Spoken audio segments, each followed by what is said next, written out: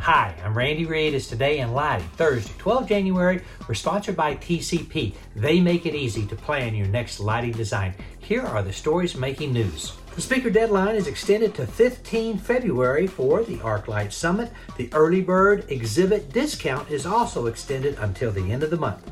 The 2023 IES NYC Student Lighting Competition registration is now open. Projects must be submitted by 7 March, and the UK has proposed increasing minimum efficiency standards for lighting.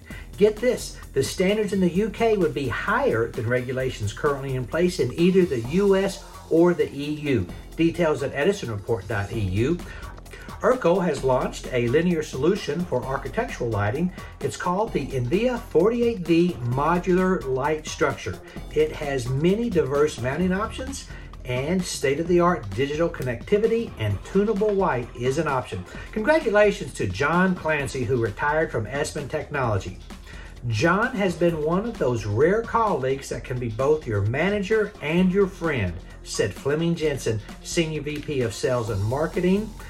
I know John well, and Fleming is right. He's a great guy, and he will really be missed by the industry. In addition, Melanie Barton has been promoted to Regional Sales Manager Midwest for Espen. Congratulations to Melanie. And yay, the market continues a bit of a small rally. The Dow was up yesterday 269, NASDAQ up 189. Acuity and Signify had small drops. AMS Osram was up 7%. That's it. Go light up the world. Have a great day. Pray for peace.